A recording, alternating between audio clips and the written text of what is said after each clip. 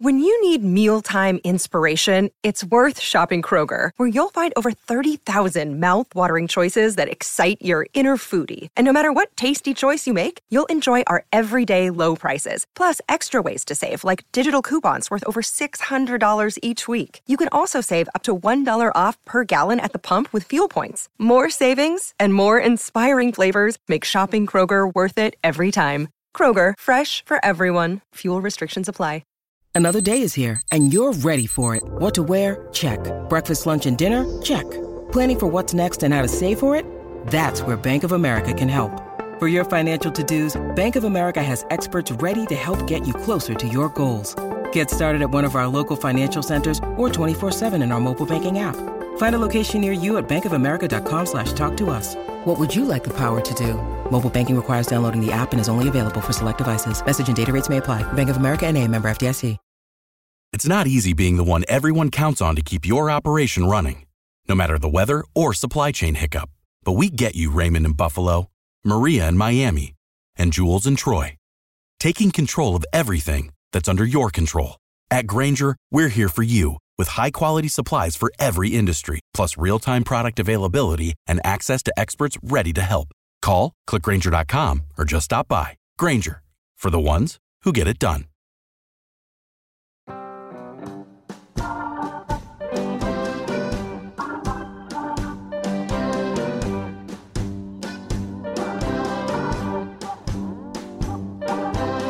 All the early Roman kings in their sharkskin suits, bow ties and buttons, high-top boots. Writers and critics who prophesize with their pens have been writing about Bob Dylan since he burst onto the music scene in New York City in the early 1960s, when, in the words of lover and patron Joan Baez, he was already a legend. There have been books about Dylan for almost as long as there has been a Dylan to write about, and in the words of deaf ruler, lover, and poet King Solomon, who said, in the book of Ecclesiastes, now son, he said, "Be warned, my son, of making many books there is no end, and much study wearies the body." And yet, we know that of the writing of books about Bob Dylan, there seems to be no end either. We're guilty as charged with adding to this endlessness and weariness.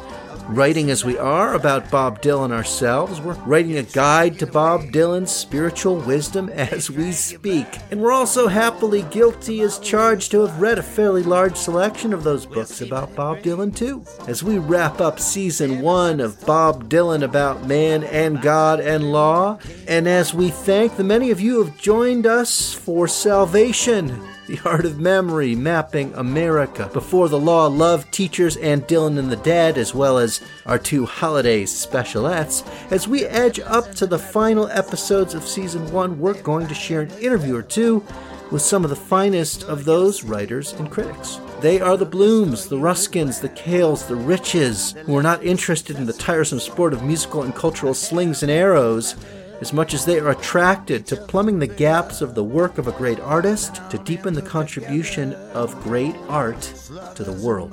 We've mentioned the term midrash quite a bit over the course of our conversations about Bob Dylan and his work. It's what we did our doctorate on back in the green pastures of New York City some years ago, and we are glad that the toolkit of midrash can be applied to rock and roll, as it must. If you know the New Testament or the Quran or the Book of Jubilees, you know midrash, because it is the ancient Jewish art adapted from Greek literary rhetorical techniques of 2,000 or 3,000 years ago, which draws out meaning from sacred text as a mode of explaining, accompanying, coloring, and contextualizing it for the audience the creator of a midrash represents. Some of our greatest and most sacred works are, in fact, a kind of commentary or midrash on sacred texts that preceded them, an extension and reinvention of a canonical work. Greil Marcus, Christopher Ricks, or this episode's guest Richard Thomas all come from different academic fields, cultural criticism, literature, or the classics, but each sees Dylan's canon as being of paramount importance to how we live in the world, that Dylan's music demands nurturing explication for rock and roll midrash, because the world needs to glean more from what this music has to offer. Darshani! Interpret me. This is how sages of late antiquity, back in the days of early Roman kings, you might say, imagined sacred texts shouting out to them. Give me more voice in the world, these texts said. We matter more than we can say by ourselves. Help us say more. Darshani, show the world why we matter. Well, that's why writers, despite King Solomon's warnings, and he warned us about a lot of other things too, that's why writing about Bob Dylan matters. And that's why this conversation with our guest Richard Thomas, George Martin Lane Professor of the Classics at Harvard University and the author of the book Why Dylan Matters.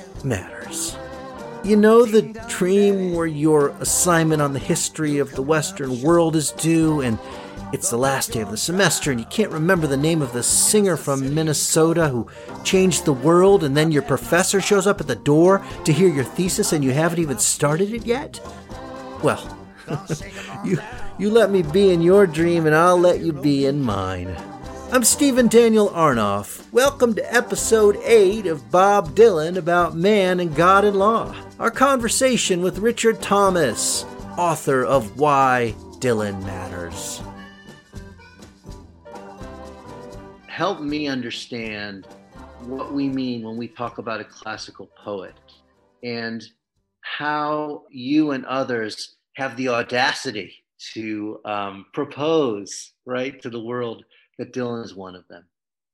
Okay, well, I'll give it a shot. So, yeah, I mean, classical, of course, goes back to the Latin word classis, which means a fleet. Obviously, class comes from it. It's a sort of an elitist word. I mean, you might as well get that out there right away. It implies a body of work that, at least in its primary understood sense, you know, you have classic race horses and classic boxers and so on, but it implies from its first applications to Greek and Latin literature and the reception of that literature in antiquity and the Middle Ages and beyond, you know, a body of literature that is beyond compare, that is in a class of its own, that is therefore classical. And so we talk about classical Latin and late Latin and medieval Latin and Neo-Latin. So all of those labels, in a sense, look to the fact that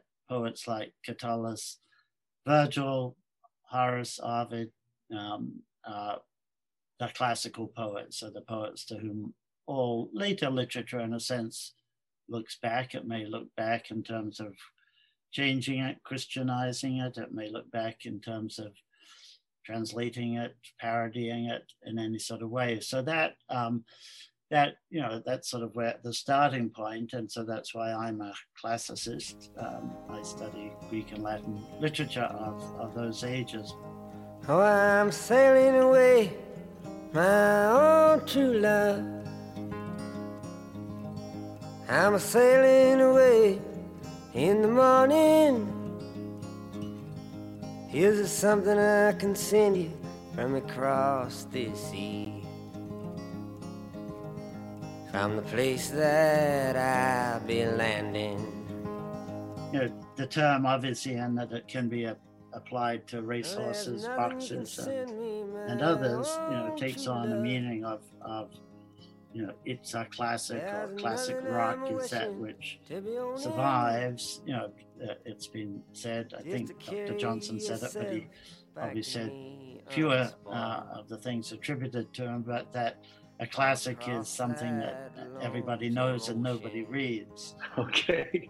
That's not quite, we're not quite there yet with my classical poets, but it's a select group. But yeah, that certainly everybody knows. And you see in the recent hullabaloo about Dylan selling his song list, you know, how, you know, they'll play Times They Are Changing and Blowing in the Wind, and that's about it. So that, you know, that's what Dylan the classic is. I mean, And that's true. There's truth to that. Those are 50, 60-year-old songs, but they're still around, whereas if you situate yourself in your youth or my youth, which is even further back, you're not going to find many singers of 50 years before who are still household names, shall we say, and whose song titles are household names. So to that extent, Dylan's a classic. For me, he's stands side by side with my ancient classical poets in that I think he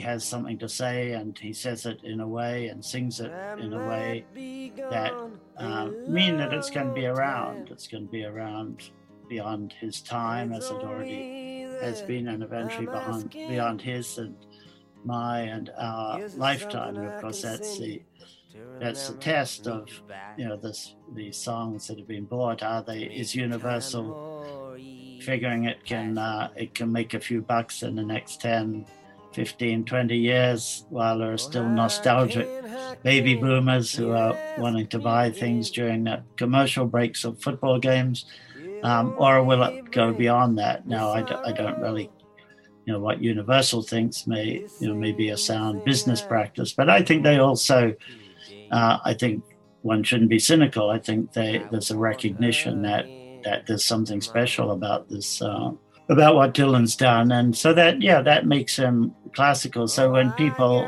who aren't, let's say, don't appreciate Dylan, but who do appreciate I can't even say my day job now because Dylan's also my day job, my seminar every 4 years, but those who appreciate the ancient poets but not Dylan, or haven't really bothered to try, say, how can you compare the two? And I used to be a little defensive and try and explain it, but now I just, maybe it's a symptom of my age, but I just say, well, have a listen and then let's talk. But it doesn't bother me. I've become confident in my own skin and my own sort of critical sense and my ability to explain it to myself that this is a reality that Dylan is a classic.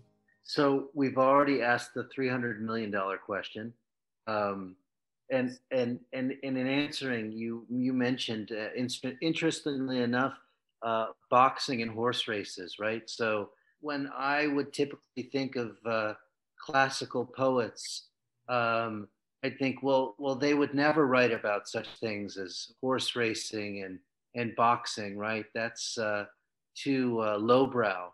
Obviously, Dylan, who's got a whole range of topics and interests, he also writes about sex, drugs, and rock and roll, just like many of his cohort, but also brings to bear all variety of theological, intellectual, spiritual questions. Did the classical poets write about horse racing and boxing and sex and drugs and rock and roll too? Yeah, I mean, so no literature and no song is going to appeal if it doesn't appeal to the sentient human beings who are reading them, who have gone through experiences and who encounter those experiences. So yeah, there's a chariot race in the Iliad. There's a boxing match in the Aeneid. Aeneid sort of intertextual part of the Aeneid, where he's looking back to the funeral games of Patroclus, as he writes about the funeral games for Anchises, the father of Aeneas, there's a relationship to Homer, but there's also and Virgil doesn't actually have a horse race. He has a boxing match instead, which is also there in much briefer form in the Iliad. But in that boxing match in the Aeneid, one boxer sort of smashing the brains of another one out. They had sort of lead-weighted gloves, right. not too gentle. I mean, those are, and you can see it if you're ever in Rome again, as we hope we will be, and in the capital, and not the capital, in the Palazzo Massimo, the archaeological museum right across from the train station, the boxer, you can Google him, but that boxer who's seated looking down, he's in bronze, and you can see the scars, you can see the blood in bronze, and you can see his hands sort of wrapped with these thongs. and you just see the pain and the grief in his face. And Virgil brings that out in his poems, so that all great literature, and I mean all great literature, has aspects that appeal, and music's the same, lyrics are the same, that appeal to human beings. Now they may be stylized and put in part of into something that goes into mythology or into religious spheres that may leave, this reader or that reader behind, but also the connections to those higher spheres are possible because of the humanity of literature, all literature. So Virgil might seem ancient and noble and classic. He was criticized in his own day for using contemporary words with different shades of meaning. Now, you could say that about Dylan's, the language of Dylan as well. That changing language in your use of language is something that poets and, a songwriter like Dylan does. So it only becomes grand and noble and distant if we let it become grand, noble, and distant, and if we don't engage through close reading the aspects of, a warrior, a Trojan, his city destroyed. They head westward, end up in Italy, and in a battle for land that looks like the Civil War that's happening in Virgil's youth, and that this soldier dies looking up at a foreign sky. A young soldier dying, looking up at a foreign sky, thinking of his mother back on Mount Ida. You can plug that in any way you like, from Iraq to Afghanistan to Wilfred Owen or Rupert Brooke in the First World War, right? That never changes, and that's why Masters of War will never go out of fashion, because rich men are always going to become or stay rich through young men dying. I can see through your masks. You that never done nothing but build to destroy. You play with my world like it's your little toy. You put a gun in my hand. In the American educational system that I grew up in, at least however many decades ago that was, we encountered the classics in high school. And I'm wondering about this formative impact of just the sensibility of youth, the richness, the unknowability of the feelings that a teenager encounters, and how that really is the crux of where rock and roll is sort of born as a cultural phenomenon. It just explodes this idea of teenagers and youth, and then carries on. And now we have rock and rollers who are approaching their 80s. What is the weight of the experience of the emergent youth for the classical poets, and how you juxtapose that to Dylan, who does spend a lot of creative time reflecting on the past, reflecting on his coming of age, and certainly if we hear his Nobel lecture, how it was the literature of his teenage years that he credits with being the formative content for his creative vision. Yeah, that's a fantastic and huge question. Yeah, in terms of Dylan, who went to this amazing public high school, which was very well funded, because of the disruption and because of the importance of education, mostly vocational for those working on the Iron Range. But he read this stuff. I mean, we all read this stuff. And so what my discovery, of course, was that he'd been in the Latin Club, and people make a lot of that. He was in the Latin Club for a couple of years. He did Latin for a couple of years. He's one of, I think, 9 boys and 50 girls. That may be why he was in the Latin Club, but I don't think so. As I suggest in the book, he had also been, seeing a lot of these Rome movies, sword and sandal movies of the 50s, the movies that Hollywood was making because they couldn't make movies about Washington and sort of the the McCarthyist stuff so that Rome becomes a metaphor. And Dylan, his uncle owns this movie house. Everyone knows that, was going to the movies free. But I think there's a lot more to it than that. Much has been made of his teacher, whom I met.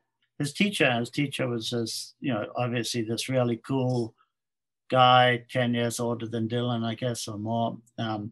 A sort of 50s. I don't know that he was a beat, but he was really into literature, and he was into reading poetry out loud, which again is a connection to antiquity. Poetry is not to be read silently, depending on how we read St. Augustine. The Romans maybe even moved their lips when they read silently. We can't be sure, but recitation, reading out loud from the very beginning is what it's all about. And that's what this guy did. And if we believe him, Dylan, Bobby, Robert, as he called him, and Greil Marcus has this, a great article about that.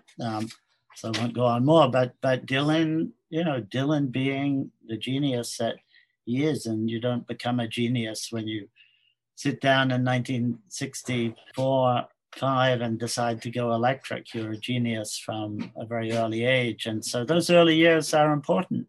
Being aware of that background, I think is important, of the sorts of things he might have studied without. I try not to get biographical, but being aware of what Dylan was educated in, as being aware of what Virgil was educated in, as part of the analysis or assessment that, it's part of that Roman middle school practice, and that it's with all of us who think about literature and song.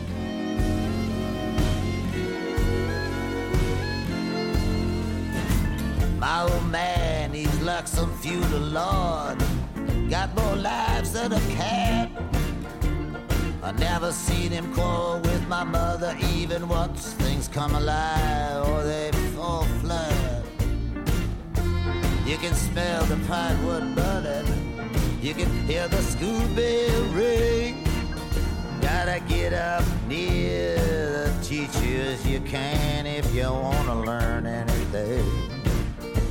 Romeo, he said to Juliet, you got a poor complexion and doesn't give you appearance of having youthful touch.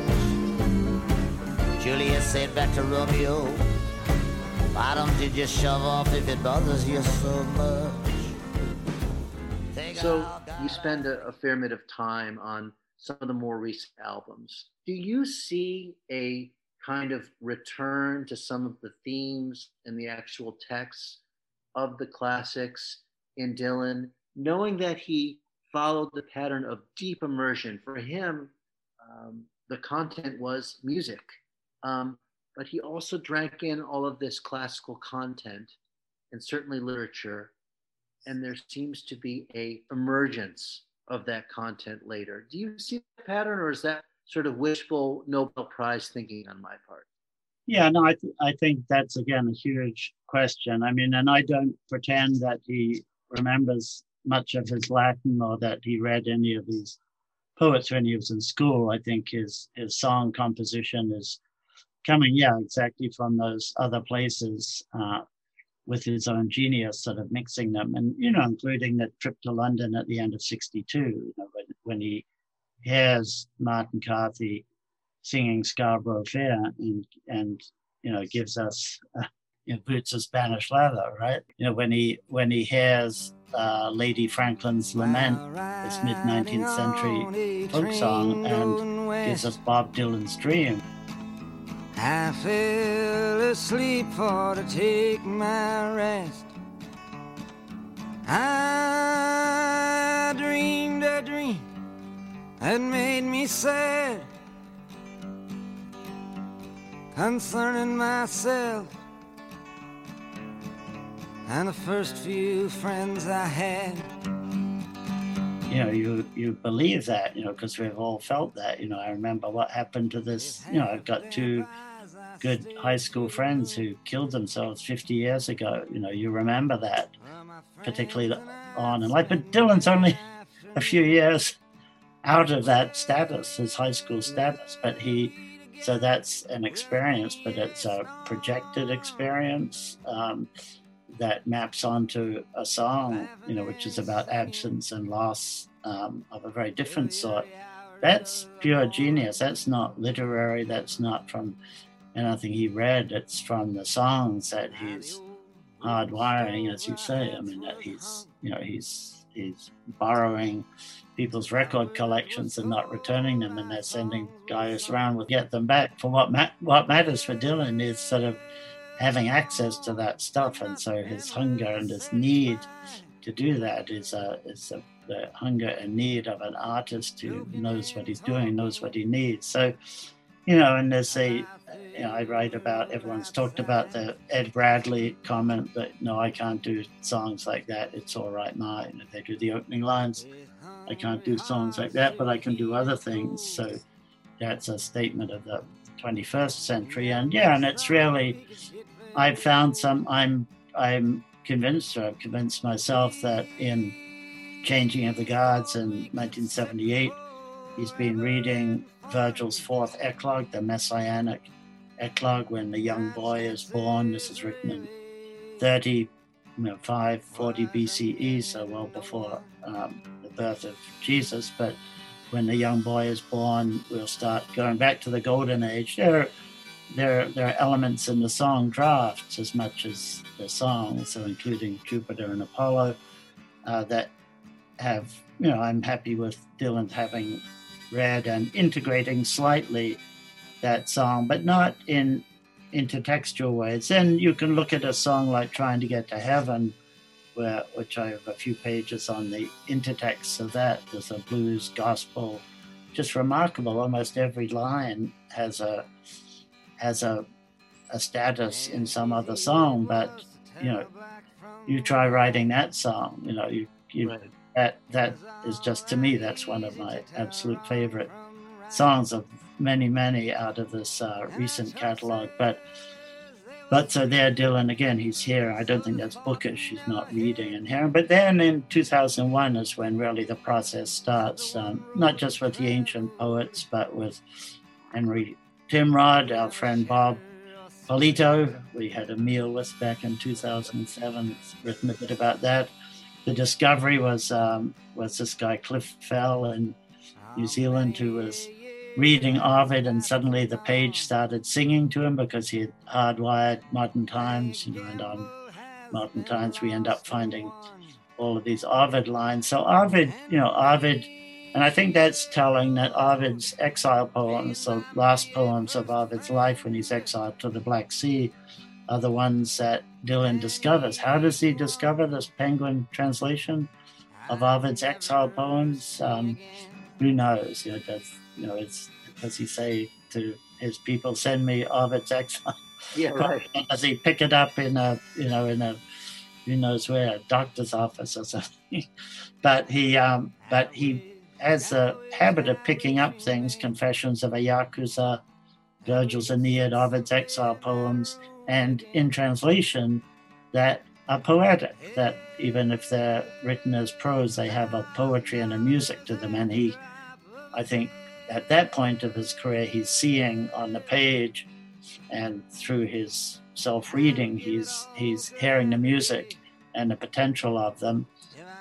And so the, particularly Love and Theft, Modern Times, Tempest, and Rough and Rowdy Ways, a lot of the ancient material is there.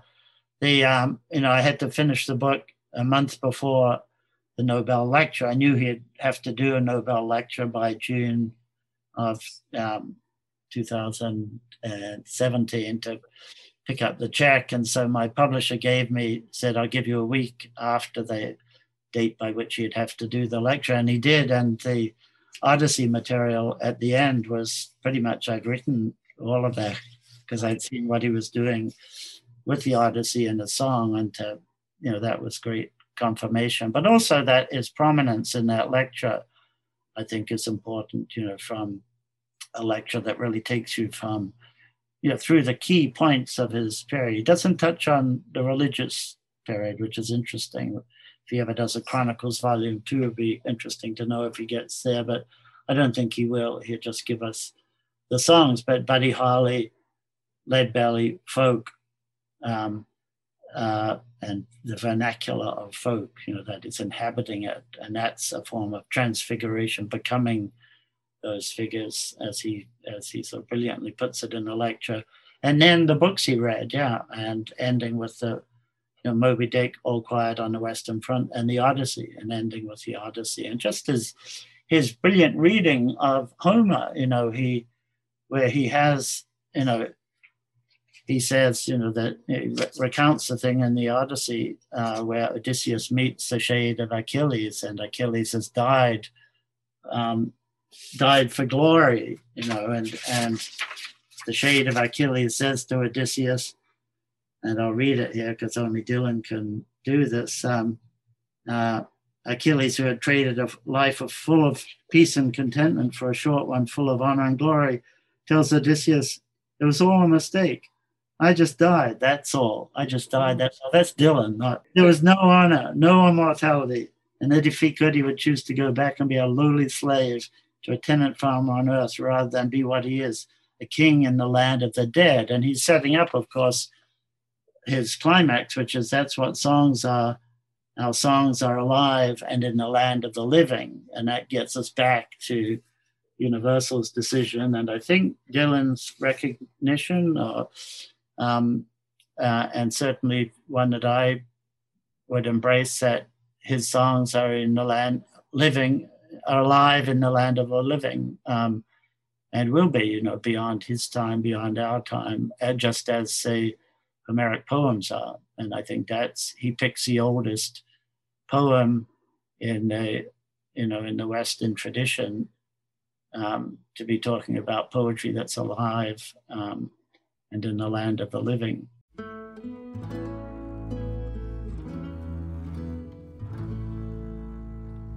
Mother of muses, sing for me. Sing of the mountains and the deep dark sea. Sing of the lakes and the nymphs of the forest. Sing your hearts out, all you women of the chorus. So there does seem to be a very clear consciousness for Dylan of what he is doing, what he is up to, and the lecture really laid out in clear terms how he works. Do you think that, as someone who has written and taught about Dylan, that he, despite his protesting, pays a bit of attention to what certain scholars are saying about him? Have you had any sense that he may have been paying attention to what you have been working on? I try not to go there because you get stuck there if you do, maybe. But I have reason to believe he's read a particular page of my book, which has to do with early on about my sense that Dylan has a moral center to him that's very strong. I have a reason to believe that. It's good reason, but I won't go into it. But hey, Bob must have read chapter 3 of my book, so that's why he wrote Crossing the Rubicon. Dylan, I think, is aware, but on the other hand, the world of research has gone berserk. Too much paperwork is the other, and certainly, professors don't do well in the songs of the 1960s. So, I think Dylan is aware of the world around him, and, if you just look at Don't Look Back and stuff, he's reading reviews there, and that's really the last, I think we have real evidence of his attending to that. But how he discovered the classical material, which is not through what I or anyone else has written about him. I think it's serendipitous, like his reading, which is not canonical, not coming out of any great books course, and that's the blessing of it, that he gets to Moby Dick and he gets to the Odyssey, and but he'd read those things, some of those things,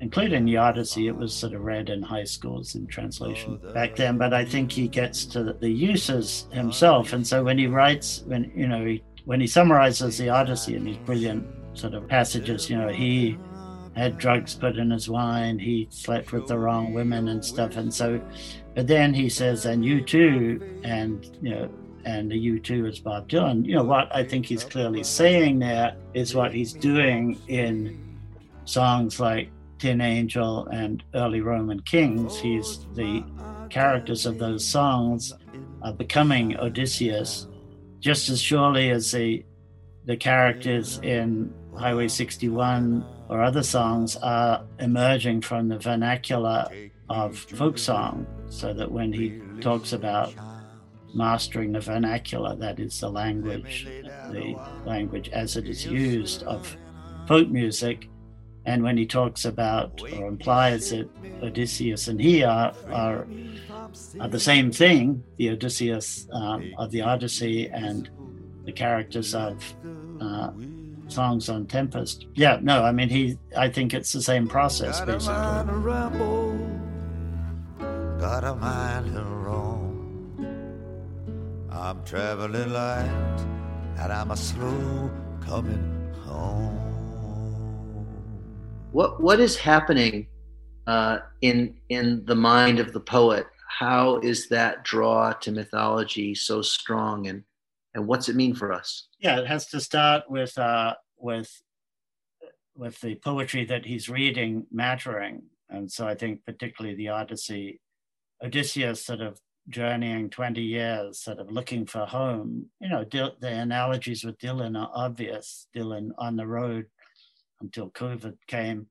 Where's Dylan's home? Malibu, Hibbing, New York City, the north of Scotland, sort of all of the above. Where are the highlands? Is that the highlands of northern Minnesota or Scotland or the highlands of the mine? So I think in the Odyssey, people read the Odyssey because of what the stories do to you and what the character and the characters go through and how that relates to what we go through. So that initial impulse to engage in one's songwriting, and let's not get too romantic about it, it's songwriting, it's very careful songwriting.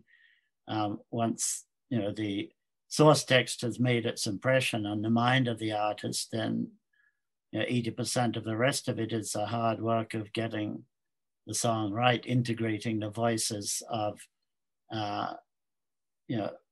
the source model into the new song. So that process is one that is, one that has to do with artistic composition, perfection, not just feeling or response to a piece of literature or a song. Out of the window come the dazzling sunlit rays, through the back alleys, through the blinds, another one of the manless days.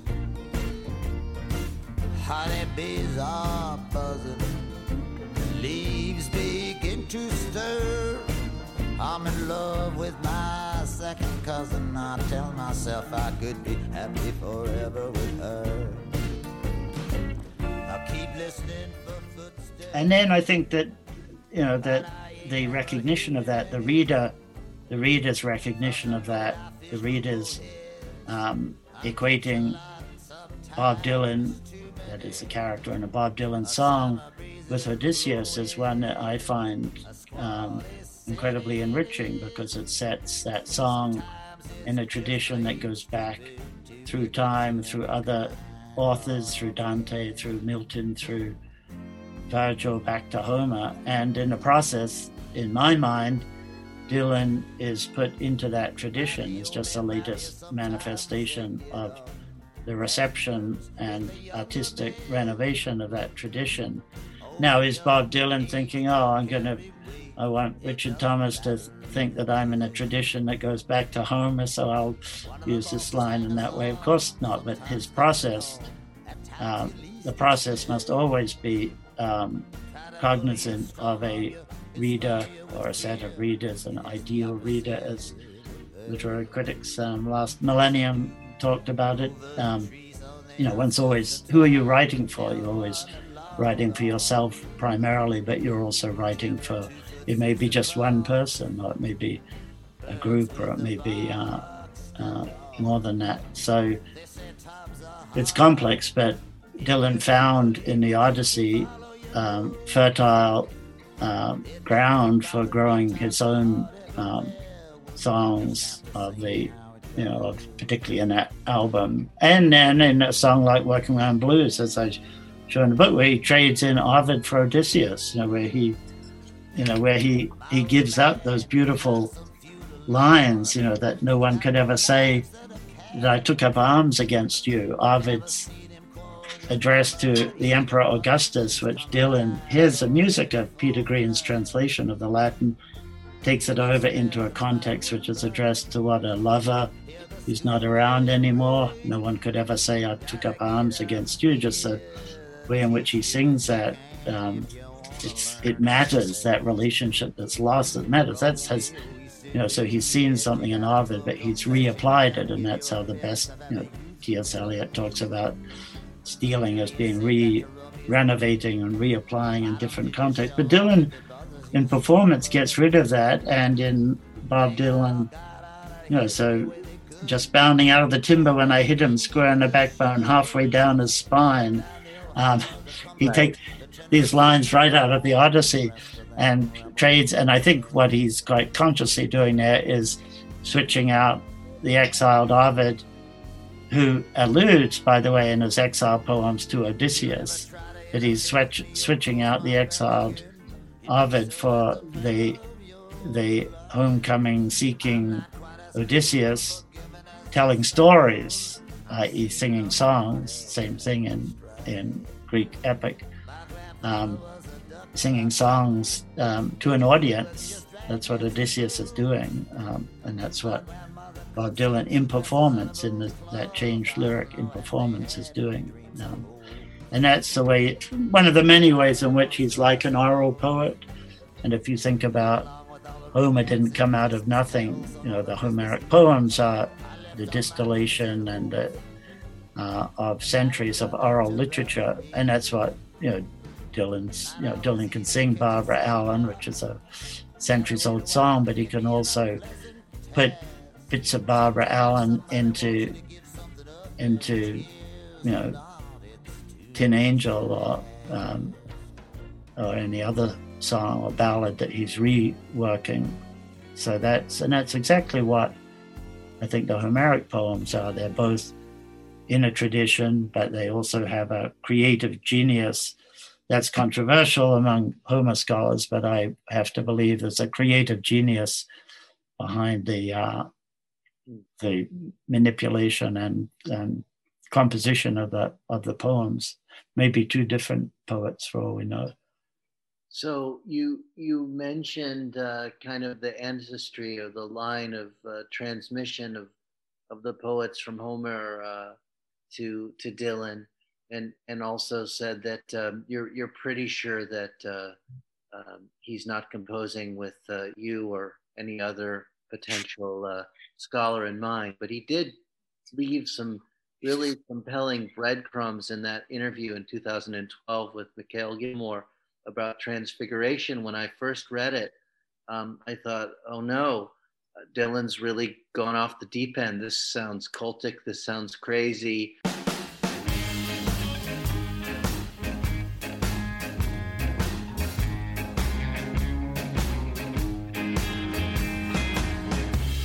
But then as the comment matured, and particularly in the way that you cured it and turned it in different ways, it really starts to make sense in understanding where Dylan feeds off of and positions himself within tradition.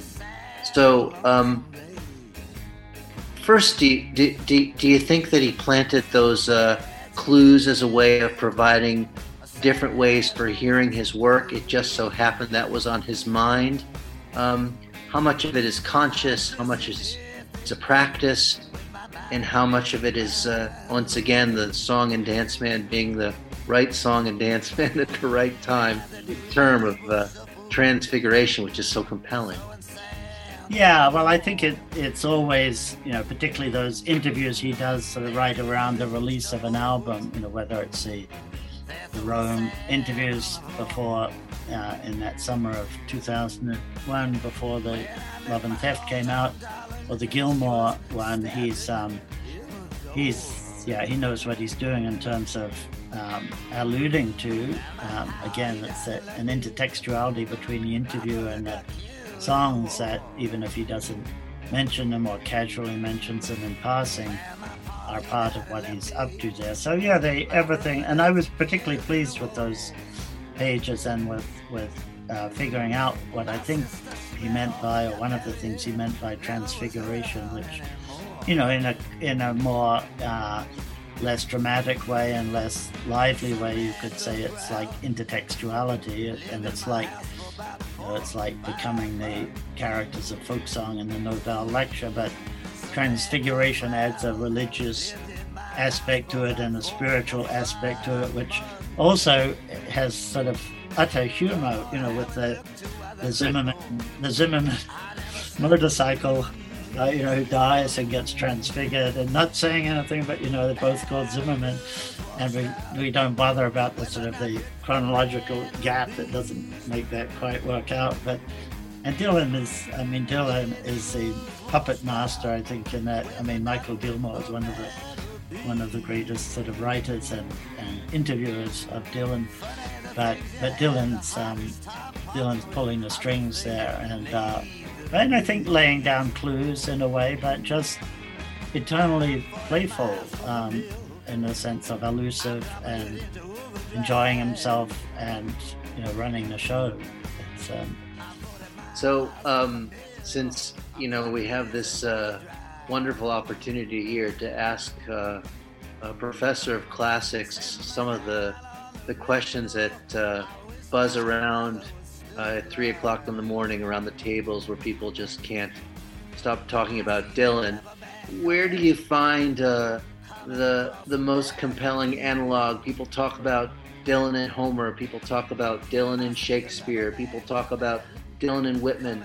If you had to choose a poet in the canon that you're most engaged with, who really has that kind of Dylan of his times feel, or Dylan is that poet of Dylan's times, who would it be?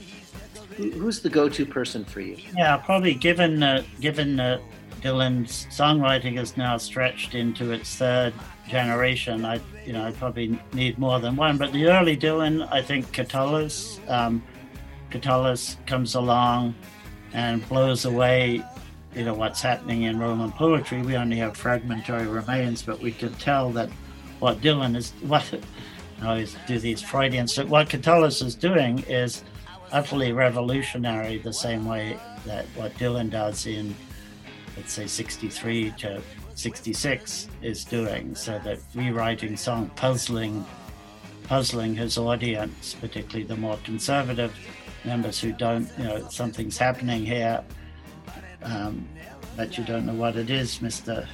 Cicero, shall we say. Yep. Cicero seems to have liked the older literature and has a few sort of digs at Catullus. Cicero is Perry Como, Cicero is... Right, yeah.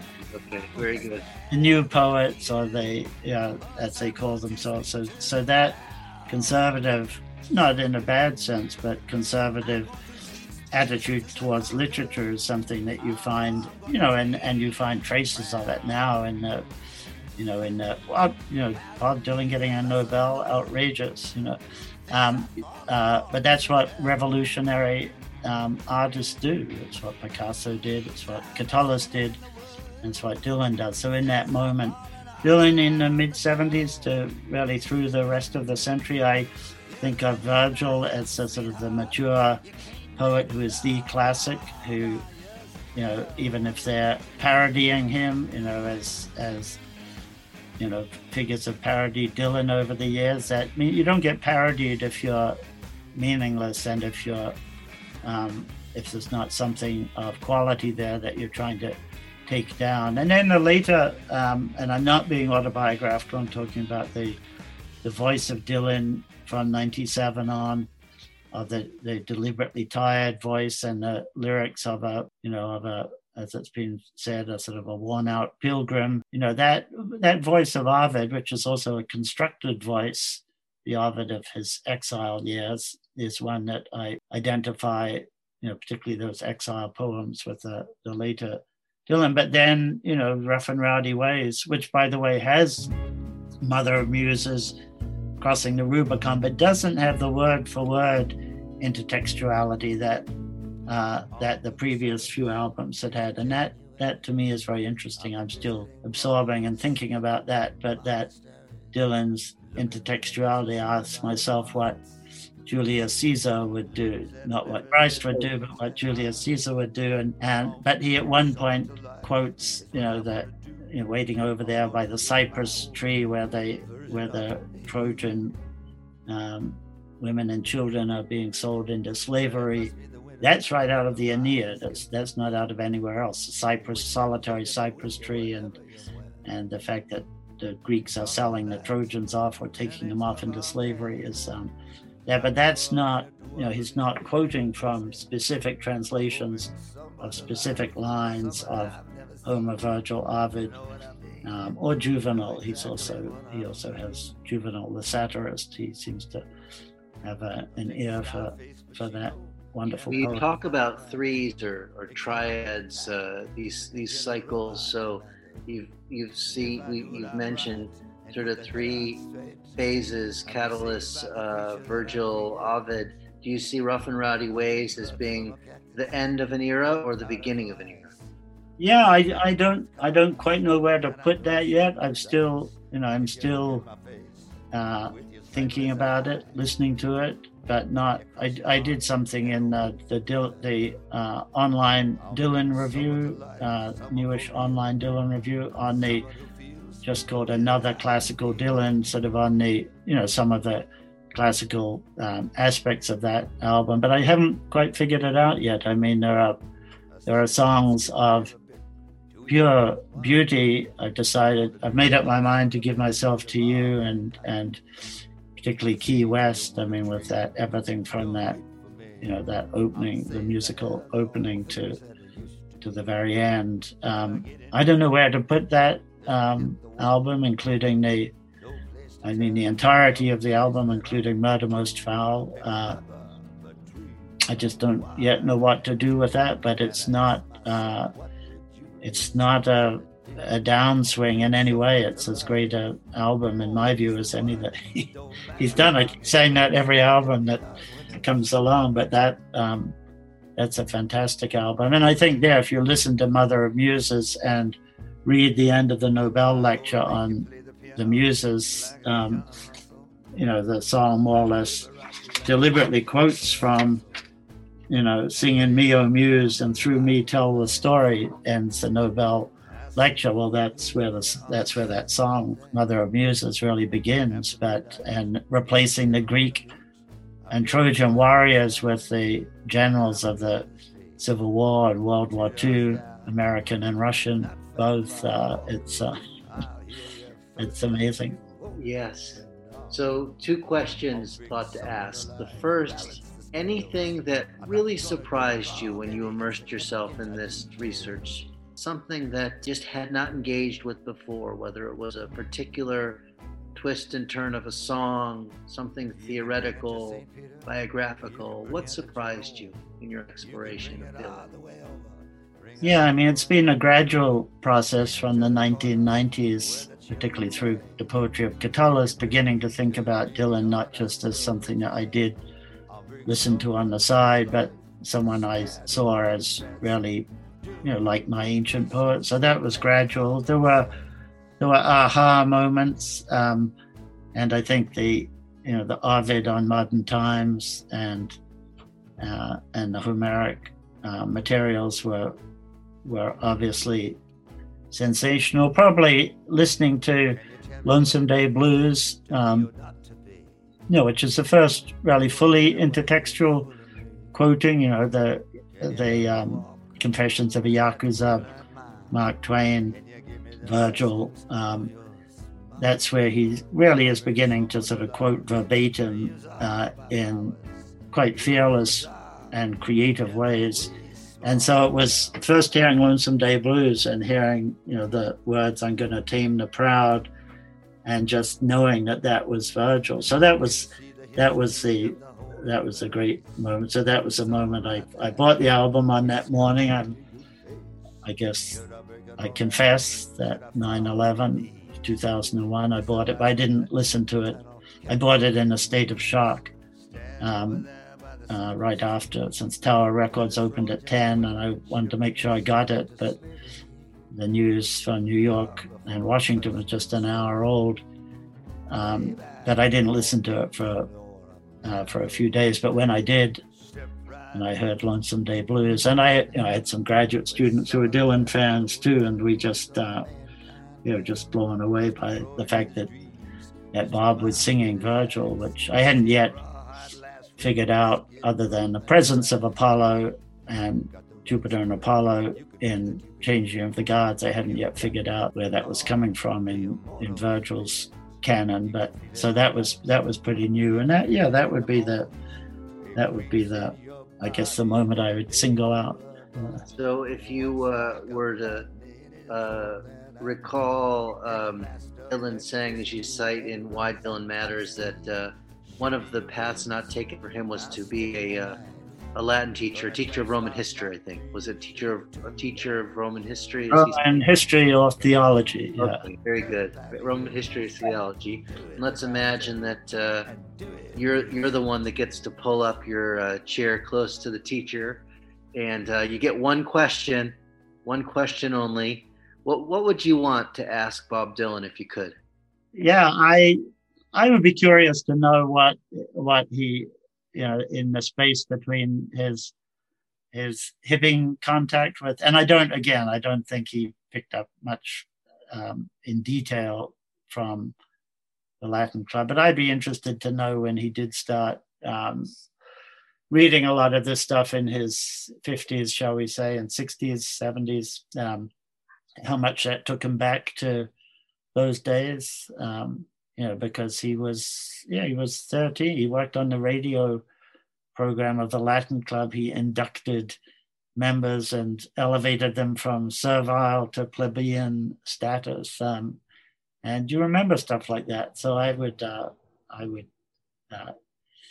guess I would inquire about that. I mean, that probably doesn't sound very imaginative to your listeners, but you are in the green pastures of Harvard University, so one must stick to one's academic guns and interests. But I think that the specifics of how you've been able to weave a very accessible, very compelling narrative in Why Dylan Matters, really leaning into scholarship in a way that's readable and accessible and interesting and does not cut corners. And so much happens in that book that you've written.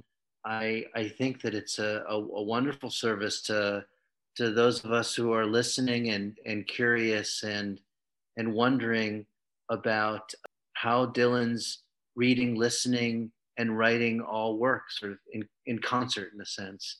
And Boston is quite greedy with its Dylan scholarship, because I really do think that your book and Christopher Ricks' wonderful Dylan's Vision of Sin catapult the Dylan conversation to new places when it comes to great books, to classical poetry, recontextualization in a powerful, wonderful way. So, well, thank you, and Christopher Ricks, of course, is a scholar who made it okay in a way to work on Dylan. So we should never forget that, which but not just that book, but the amazing lyrics tome that he put out with all of the scholarship and reading and close reading and metrical analysis that goes into that edition. And it's every page is worth study in terms of his reorganizing the lyrics according to the poetry as he hears them, and nobody hears poetry and rhyme better than he does. Well, it's a pleasure to talk with you and to reconnect after that that just amazing few days that we all spent in at the University of Minnesota in total Dylan immersion and overload with people from all over the world. And I recommend to everybody Why Dylan Matters. I don't know if, Richard, if you've been able to answer the question, but you've given a really good college try. I am convinced, I will state publicly, yes, Dylan does indeed matter. But great writing about Dylan, such as yours, really makes him matter even more. So thanks for that. Thank you, Stephen.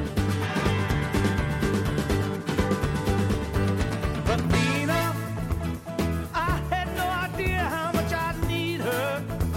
In peaceful times, I'd hold her close and I'd feed her.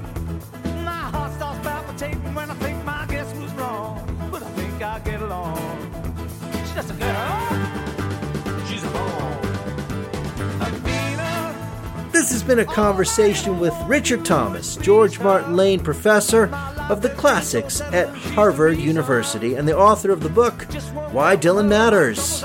Thank you, Richard, for a stellar conversation. Be sure to read about it, even if you know it, Why Dylan Matters. We've got 2 final assignments for you as we finish up Season 1 of Bob Dylan about Man and God and Law. First, a special surprise interview with a Dylanite everybody knows, and as our capstone episode, Dylan at Home. Find and follow us at www.mangodlaw.com for clips, show notes, writing, and more. Subscribe, rate, and share anywhere podcasts are found and help this project grow. We are proud to be part of the Pantheon Podcast Network, the home for the most compelling music podcasts in the whole wide world.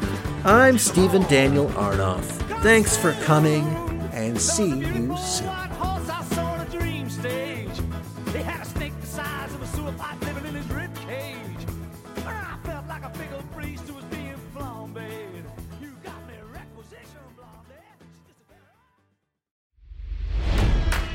It's NFL draft season, and that means it's time to start thinking about fantasy football. FantasyPoints.com features industry-leading experts and prognosticators using proprietary hand-charted data to help you score more fantasy points. FantasyPoints.com is the place to go for whatever kind of fantasy football you play. Whether you play fantasy football, daily fantasy sports, or do a little bit of everything, Fantasy Points has the meticulously researched content to guide you to victory. And why wait for the fall? Fantasy Points also covers the new spring football league, the UFL. Join the guru, John Hansen, Scott Barrett, Joe Dolan, and other massive names in the fantasy football universe with an exclusive offer. Use code Pantheon for 15% off any Fantasy Points package, including the all-in package, with access to every article, tool, and data nugget that Fantasy Points has to offer. That's FantasyPoints.com and code Pantheon for 15% off at Fantasy Points. FantasyPoints.com, code Pantheon. Score more fantasy points.